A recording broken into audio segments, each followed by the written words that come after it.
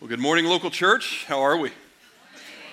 Good. Well, great to have you this morning. My name is Chad.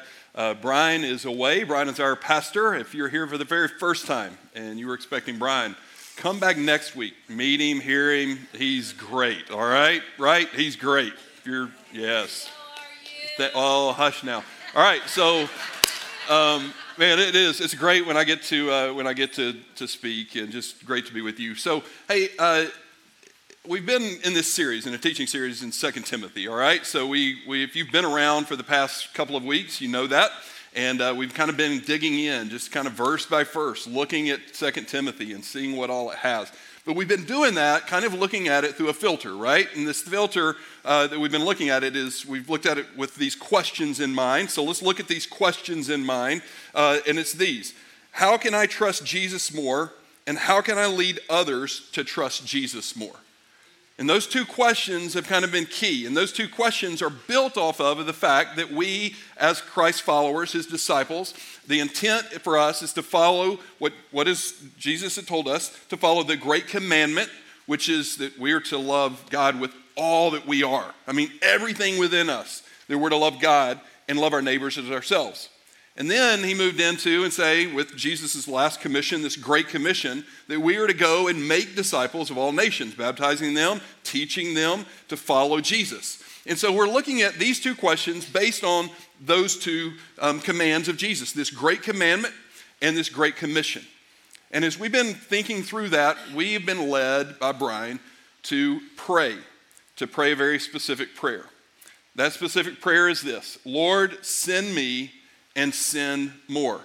So you'll see, we pray it at 10:02, but it's based off of Luke chapter 10, verses 2 and 3. So let's look at Luke chapter 10, verses 2 and 3, just as a backdrop of where we're headed this morning, all right? These were his instructions to them. This is Jesus saying, the harvest is great, but the workers are few, meaning that, what God wants to do out there throughout the world, there's so many people that need him, and the harvest is so great, but the workers are so few. So what does Jesus say? So pray to the Lord who is in charge of the harvest. Ask him to send more workers into his fields. And then he says this: now go and remember that I'm sending you as lambs among wolves. Now here in just a few minutes at 10:02, some of your phones are going to ring. It is going to be a reminder for us to pray.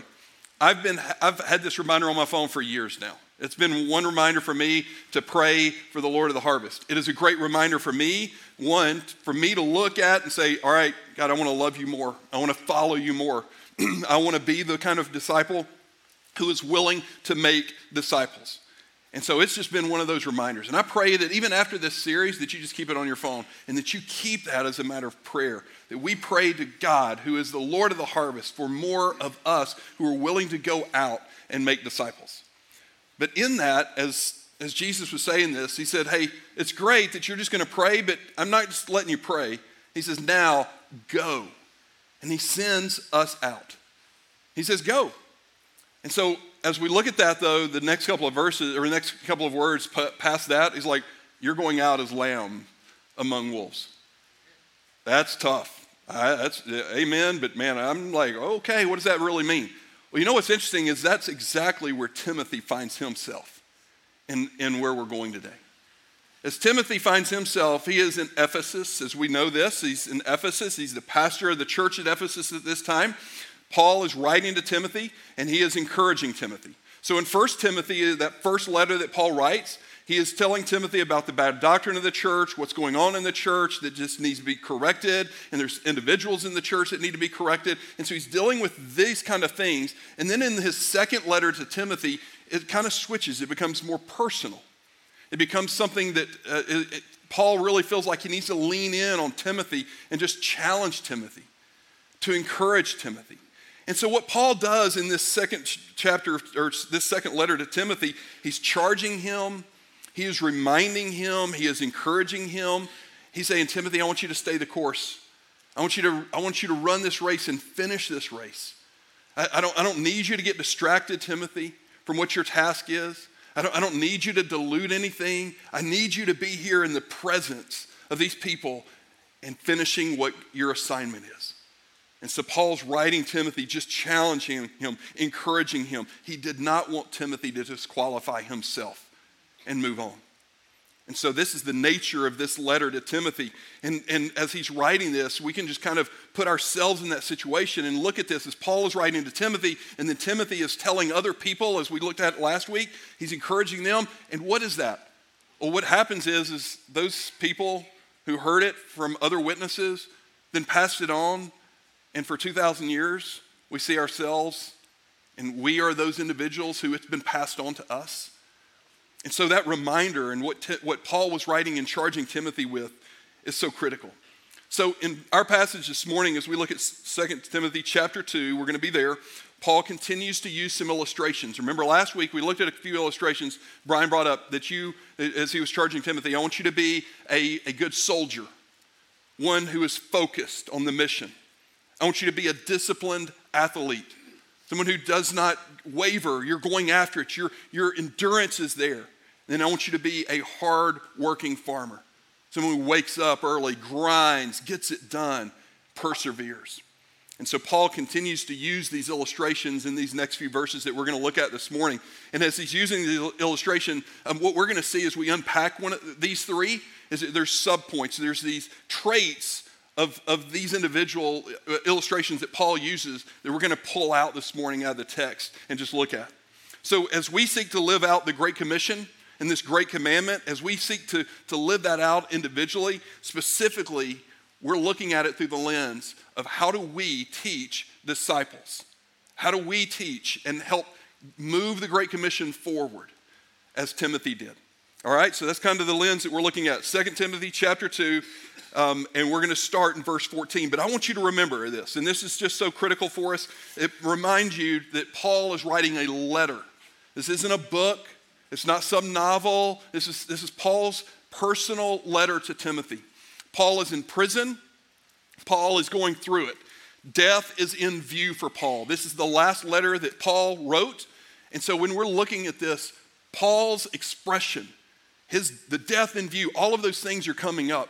He's not just challenging Timothy and he's saying, hey, I need to finish the race. This is for me. And so it's really neat to think of it through that lens. So just imagine Paul in a dark, damp prison cell in Rome, writing and penning this letter to Timothy.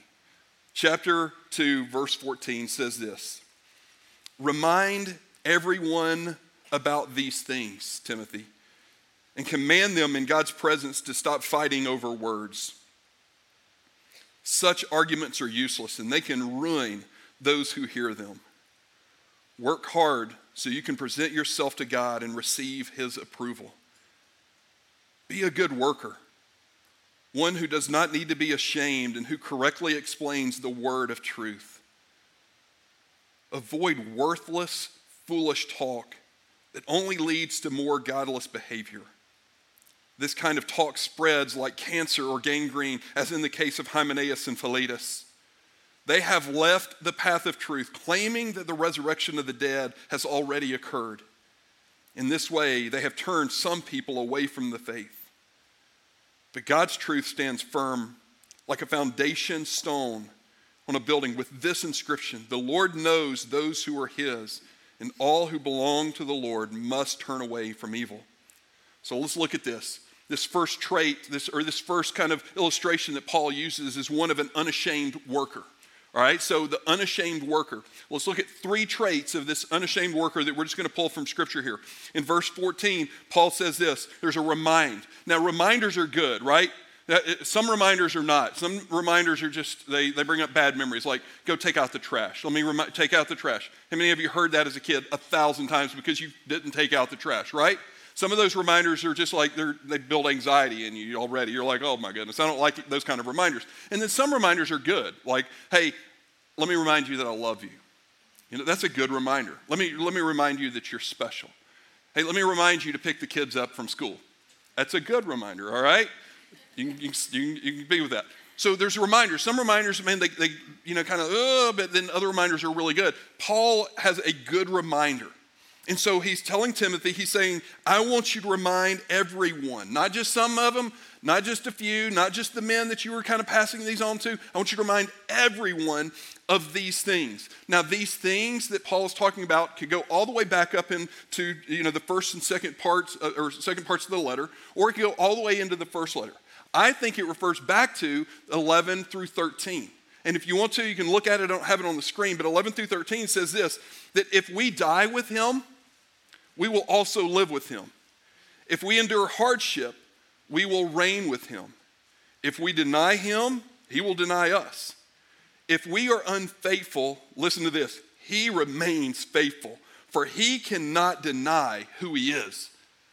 And Paul is like, I want you to remind everyone of these things.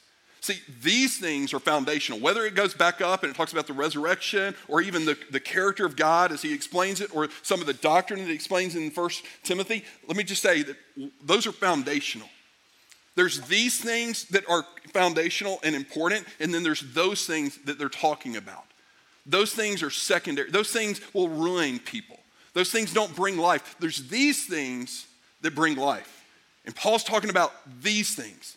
He's saying, remind everyone of these things. And if you go down to that verse 13 and you look at it and he says, listen, if we're unfaithful, he remains faithful. Isn't it good that God's faithful when we're not? I mean, that's just good news. When we're not faithful to God, he is faithful. And why? Because he cannot deny who he is. And so Paul is saying, remind everyone of this. An unashamed worker is one who reminds people of the faithfulness of God. Hey, look to your neighbor right now and just say, God is faithful. Just look at him and say, God is faithful. I know that, listen, after what Brian had us do last week, that shouldn't be awkward at all right? We're there, okay? So God is faithful. Wouldn't it be cool if that's just the nature of who we are as a spiritual family? Is we're just looking at people and just reminding each other of who God is and how good he is and how faithful he is and what he's done in your life. Just to remind everyone of those things. So an unashamed worker reminds. An unashamed worker also explains. Look up in verse 15. In verse 15 it says this, work hard so that you can present yourself to God and receive his approval. Now what Paul is not saying here is that, Timothy, you need to work for your salvation. Timothy had already come to faith in Jesus. By grace through faith, he had been established. He had been justified. He had been set apart for righteousness. So Paul is not saying, hey, you need to work towards salvation. What he's saying is Timothy, hey, continue to be more like Jesus. Continue to grow. Continue to set an example. So God just looks back and says, man, I love what you're doing here, Timothy. Keep on. I approve of that. Go get him. And so he's just challenging. He says, be this good worker who does not need, and then he goes on to be this good worker who does not need to be ashamed and who correctly explains or handles the word of truth. Second trait of an unashamed worker is you explain. You need to be someone who knows how to explain the word of truth. Now, when the word of truth is being used in Scripture in these instances, it's talking and referring back to the gospel. All right, so it's going back to the gospel. We'll kind of cover that in a second, but that's what that was what Paul was reminding him of. And so as Timothy is hearing this, he's going, okay, I need to explain this word of truth. Now think of it. Reminder, Timothy had grown up in a home. His mother was a Jew. His father was a Greek. Both his mother and grandmother had encountered Paul on a missionary journey, came to faith in Christ. That had been passed down to Timothy. Timothy then embraced Jesus. And what did Timothy know about Jesus? Timothy knew that Jesus was Messiah. Now he had probably, there we go, 10-2, all right, 10-2. Let's just pray. Let's pray right quick, all right? Let's just pray right now. God, I want to pray right now that you, as the Lord of the harvest, would send out more workers. God, that you would just incite in our own hearts a desire to tell more people about you, to be more fervent in our witness, to love people well as we teach, as we seek to just make disciples. So God, may you send us and may you send more. In strong name of Jesus, amen. All right, I don't know where it was. Let's go back. Timothy. So Timothy, here he is. He'd grown up in this Jewish home, all right? So Timothy, growing up in a Jewish home, he had probably understood that there was this coming Messiah. And then all of a sudden, he meets this guy who knew the Messiah, and Paul, who'd met him, been transformed radically, and now he'd pass it down to Timothy, and he's like, Timothy, let me tell you about the Messiah. And so Timothy knew what Paul knew. Really, that was the extent. He had maybe read what Paul had written, that was terrible, had written. Can we edit that? So here's what Timothy's looking at it and going, hey, man, I know very little. I don't know a ton. But he knew about the Messiah. He knew that there was this Messiah, his name was Jesus, who came, who was born of a virgin, who lived a sinless life, who died a brutal death, who was buried and then rose to life according to the scriptures. He knew the gospel. He knew the word of truth. And what Paul is saying here is you have to explain it. Explain the word of truth. Let that word of truth go forward. Make sure that other people understand that. How do we as unashamed workers explain? Well, for some of us, it takes us really understanding Scripture. And we'll talk about that in a little bit. Even Timothy didn't understand a lot, but he understood the gospel, the word of truth. And we are to explain it. Next, the third trait of a unashamed worker is we avoid. We avoid. All right? We have to avoid certain things. So look at it. Go back up into verse 16.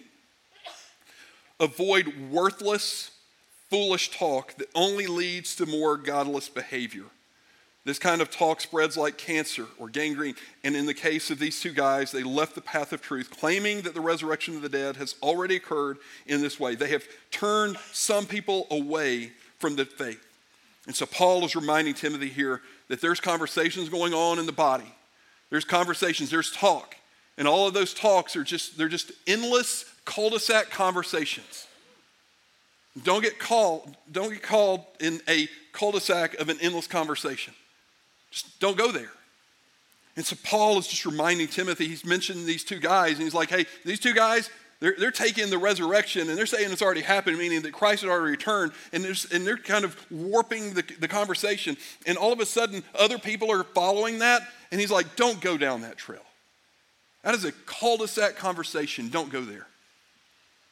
And as Paul is just encouraging and challenging Timothy, he's like, you've got to avoid this.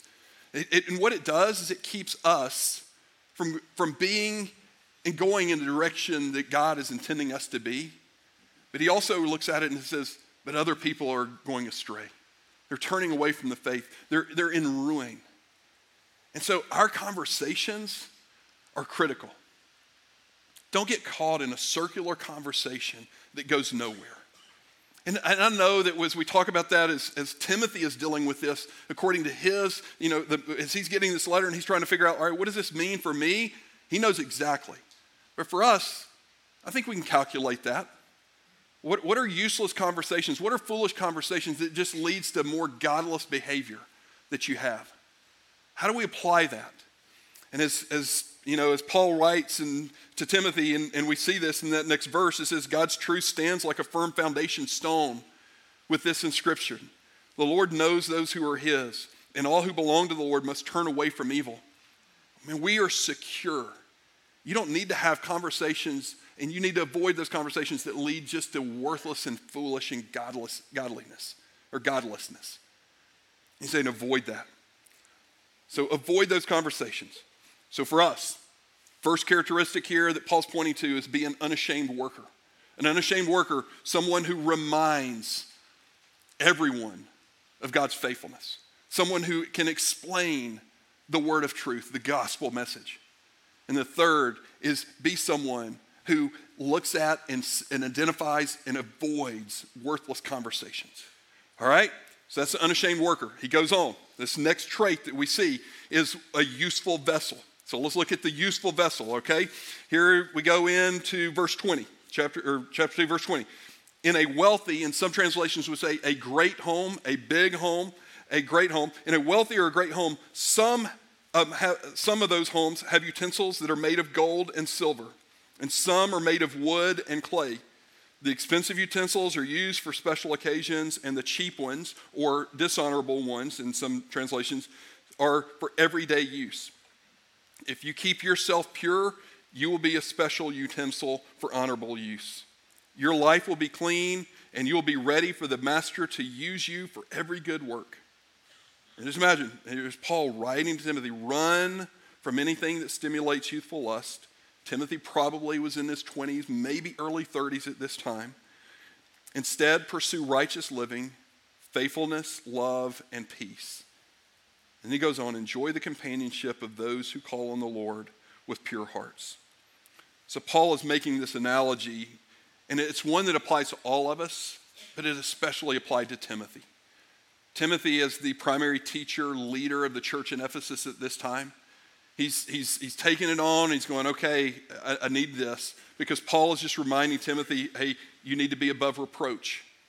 You need to be a teacher that is a model of Jesus in all that you say and do. Your words and your teaching, they can't be dirty or diluted. They need to be pure, Timothy. And so he's just challenging Timothy to be someone who can serve the body well. Aren't you glad we have a pastor that is above reproach and serves the body well? I mean, the same things that Paul is writing Timothy, Paul is writing to Brian Haas at local church in Dawsonville. I mean, those things that Timothy needed to be, Brian needs to be. And the things that Brian needs to be, guess what? You need to be. Because Paul is not pulling out and trying to pull out a delineation between the usefulness of based on what they're made of. A gold cup and a clay cup, guess what they both do? You drink out of them. You can drink out of them. What Paul is saying is you need to look at the cleanliness. So when he's saying the cheap ones are for everyday use, those cheap ones that he's referring to in this passage, he's saying, hey, there's some really nice ones you pull out at special occasions, which y'all are about to do at Thanksgiving and Christmas, because it's like China's going to be used eventually or finally. And then there's this cheap things like, no, the kids' table's getting the plastic kind of a thing. So he's not saying that one's better than the other. What he's saying is that there's clean and they're dirty. And in this passage, the dirty ones or the unclean ones, the cheap ones, those were used for refuse or bedpans. They were the things that you would not want to be served with, right? Think about it. You go to a restaurant, I go to a restaurant, and I get a plate or a fork or a cup, and it's dirty or boogered up somehow, and I'm looking at it, I'm like, what do? You send that thing back, right? You're not eating off of that. It's got something nasty on it, and you're like, there's no way. All of us have probably done that before. It's like, no. Well, guess what it's doing? You're not looking at it and saying, you just throw it out. Like, no, go clean it. Because we're not talking about the matter of it. You're talking about the usefulness of it. It's not useful at that time. And so Paul, as he's writing this, he's saying, hey, listen, I want you to be useful, but I want you to be clean. That's how I'm going to use you. So that's Paul talking to Timothy. Let's look at a few of the traits here that we can see that come out of these verses. So look at verse 21. So verse 21 is, if you keep yourself pure, you will be a special utensil used for honorable use. So one of the traits of a useful vessel is that you're pure. I think most of us, we want to be used by God. I mean, we would say as a disciple, as a follower, I want to be used by God. God, I want you to use me. I want to be a blessing to other people. I want you to do something in my life that is significant, that makes a difference, that makes a mark. We want to see others know Jesus. And that's kind of a disposition that we have, that we hope all of us have. So I want to, as you think about it, what does it look like? So Paul's admonition to Timothy is, you need to be clean, Timothy. Now, for all of those who have placed their faith and trust in Jesus, guess what? As I just mentioned with Timothy, we've been made clean. You are holy, you're set apart. You have been justified by Christ and what he has done on your behalf.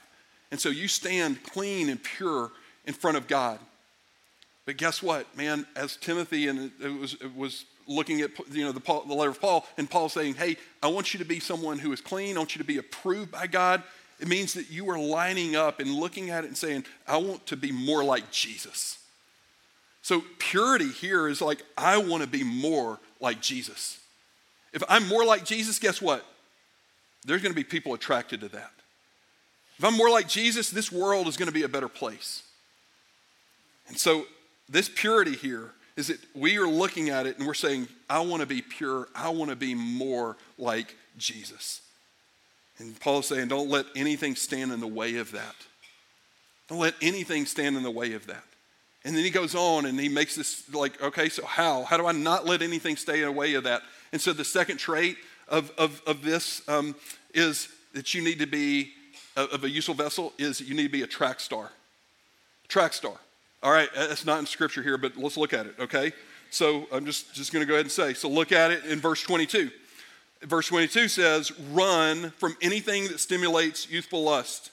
Instead, pursue righteous living, faithfulness, love, and peace. Enjoy the companionship of those who call on the Lord with pure hearts. So what Paul is saying here to Timothy is, hey, Timothy, you absolutely need to run from these things that would pull you back. Those youthful lusts that you may have embraced, the things that you looked at and man, that you got you excited as a youth, you need to run from. So what Paul is saying is turn away from that and run this direction.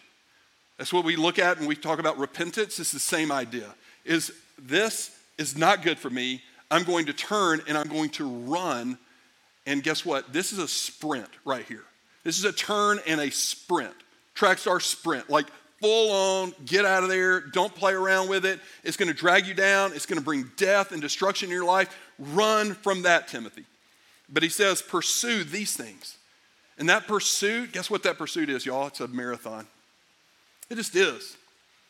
As somebody that's been following Jesus for most of their life, and many like you, the Christian life is a marathon. There is this steady pace that you take toward these things that you look at, like this idea that you're going to pursue righteous living and faithfulness and love and peace. You're pursuing those. You're walking toward those. These things bring life. These things make you more like Jesus. So if you want to be pure, guess what you're going to have to do? You're going to be a track star. You're going to have to run from and pursue these things. Paul's encouragement to Timothy is he's just pushing him and challenging him. Is what are you running toward? Run toward these things. Set this model. And I really believe that God will use a person who is pursuing Jesus and reflecting him. So for us, if we're going to be a useful vessel as a disciple and follower of Jesus, we need to be pure. And we need to be a track star. All right? The third illustration that Paul talks about is this idea of being a tactful servant. So a tactful servant. All right? So let's look at it in verse 23. Again, I say, don't get involved in foolish, ignorant arguments that only start fights. So he's kind of reminding them again, coming back around, like there's conversations, ending cul-de-sacs. Don't do that. And then he goes on and he says, a servant of the Lord must not quarrel, but must be kind to everyone, be able to teach, and be patient with difficult people. All right, let's keep on. Gently instruct those who oppose the truth. Perhaps God will change people's hearts, and they will learn the truth.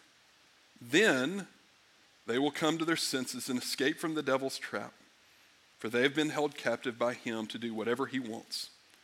All right? So a tactful servant. So let's look at the traits of a tactful servant here. Go back to verse 24, and we're going to pull all of these from here. Verse 24, be kind. All right. For some of you, you just don't like people enough to be kind. No, like straight up. Like I know who you are. I'm close to that. All right, just being honest and transparent. Like it's tough sometimes to be kind. It's just, but man, Like kindness, it's just one of the fruits of the Spirit that I just like, all right, God, help me in this. You can ask my wife. She knows that I need help in this. And it's just like, I need to be kind. I don't know what kindness really looks like sometimes. But Paul's admonition here is to be kind. Kind. Paul isn't saying that you need to be weak. Paul isn't saying you need to be a pacifist. He's not pointing that out. What Paul is saying is that in God's economy, kindness is a deposit. Quarreling, disagreeing, fighting, meanness, guess what those are? Those are all withdrawals. Those just take. And so Paul is saying, be kind. Make deposits. Kindness gives us space to be able to explain the gospel. Kindness gives us the opportunity with those who may not want to have a conversation about the gospel. Kindness gives us the opportunity to serve and love people well.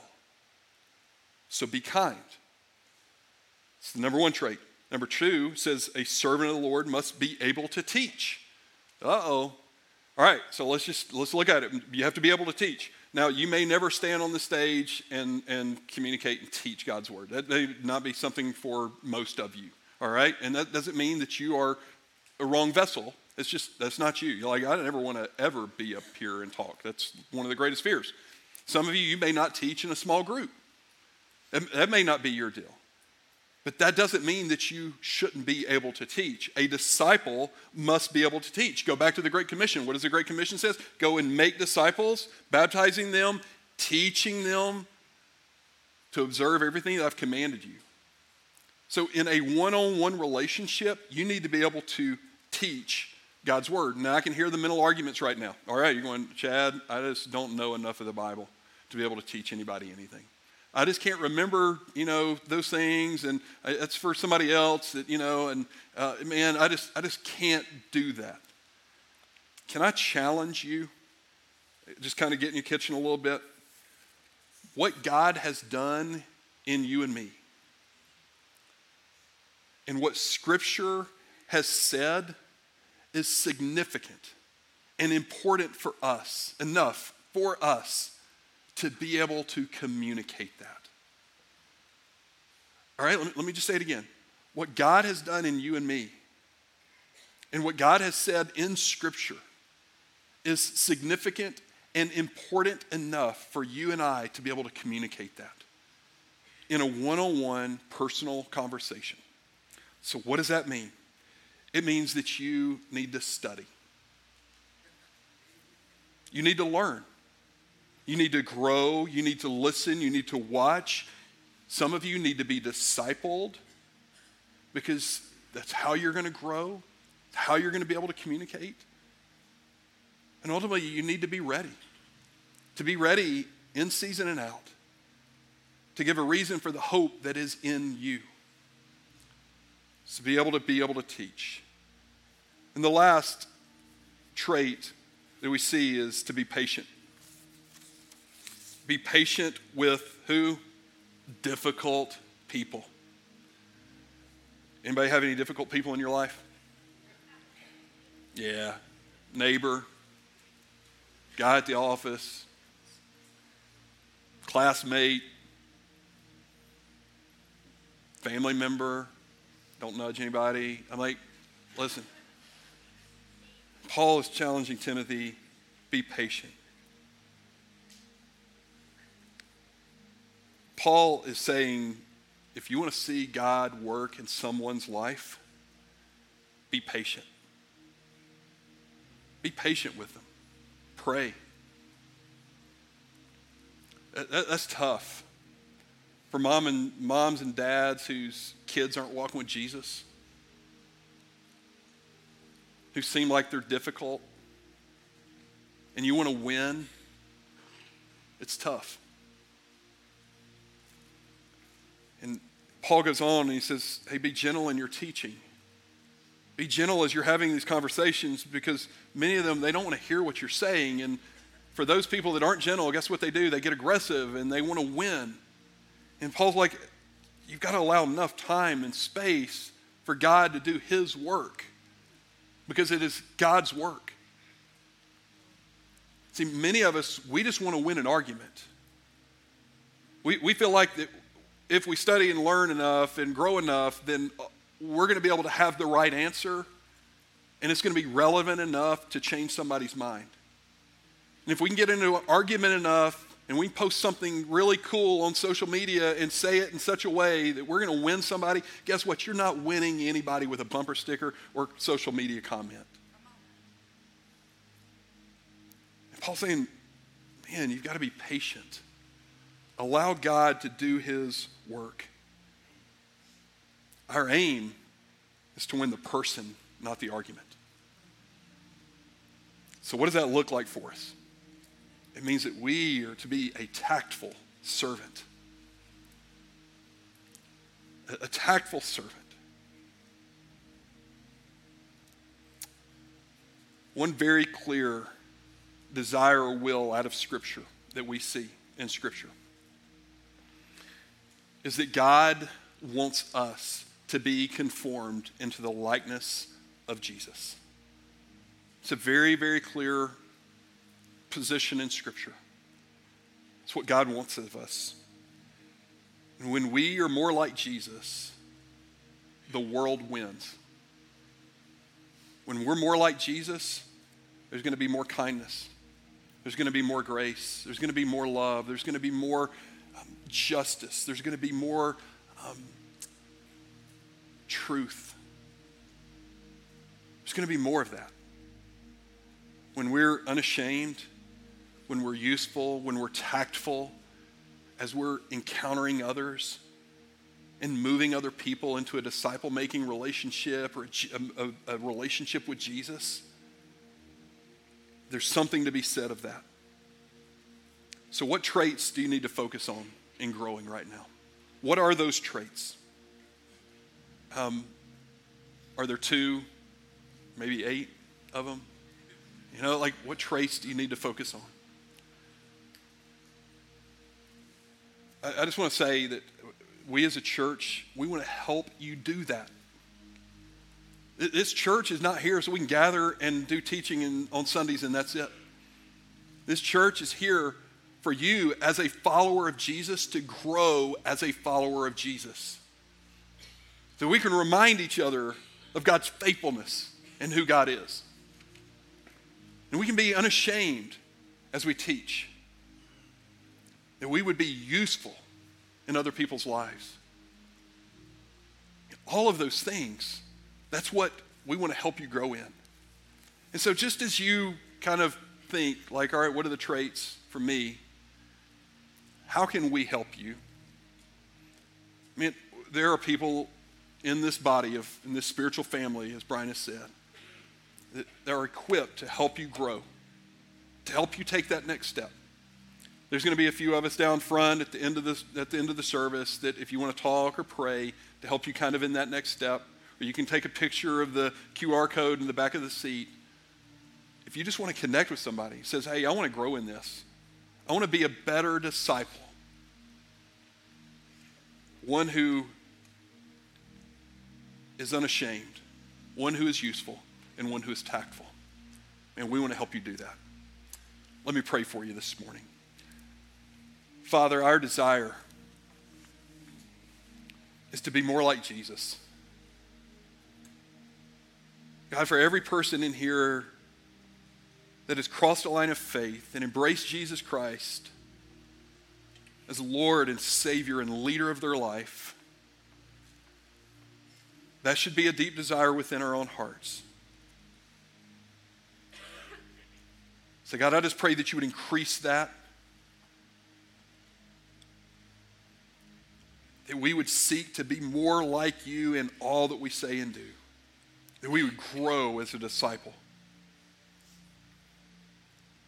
So God, I just pray as we just wrestle through just, God, what you're reminding of us right now. God, what your Spirit may be saying to us. God, you work in our hearts. God, for those in here that may have not stepped across that line of faith and embraced Jesus and what he's done for them, God, I pray that decision would be very soon. God, I pray that if they want to make that decision, that they would find someone to talk to someone, they would cross that line of faith, to know what Jesus can do in their life, and that they too can look and be mindful that God is faithful. So God, continue to work in us as disciples, grow us. We pray this in Jesus' name.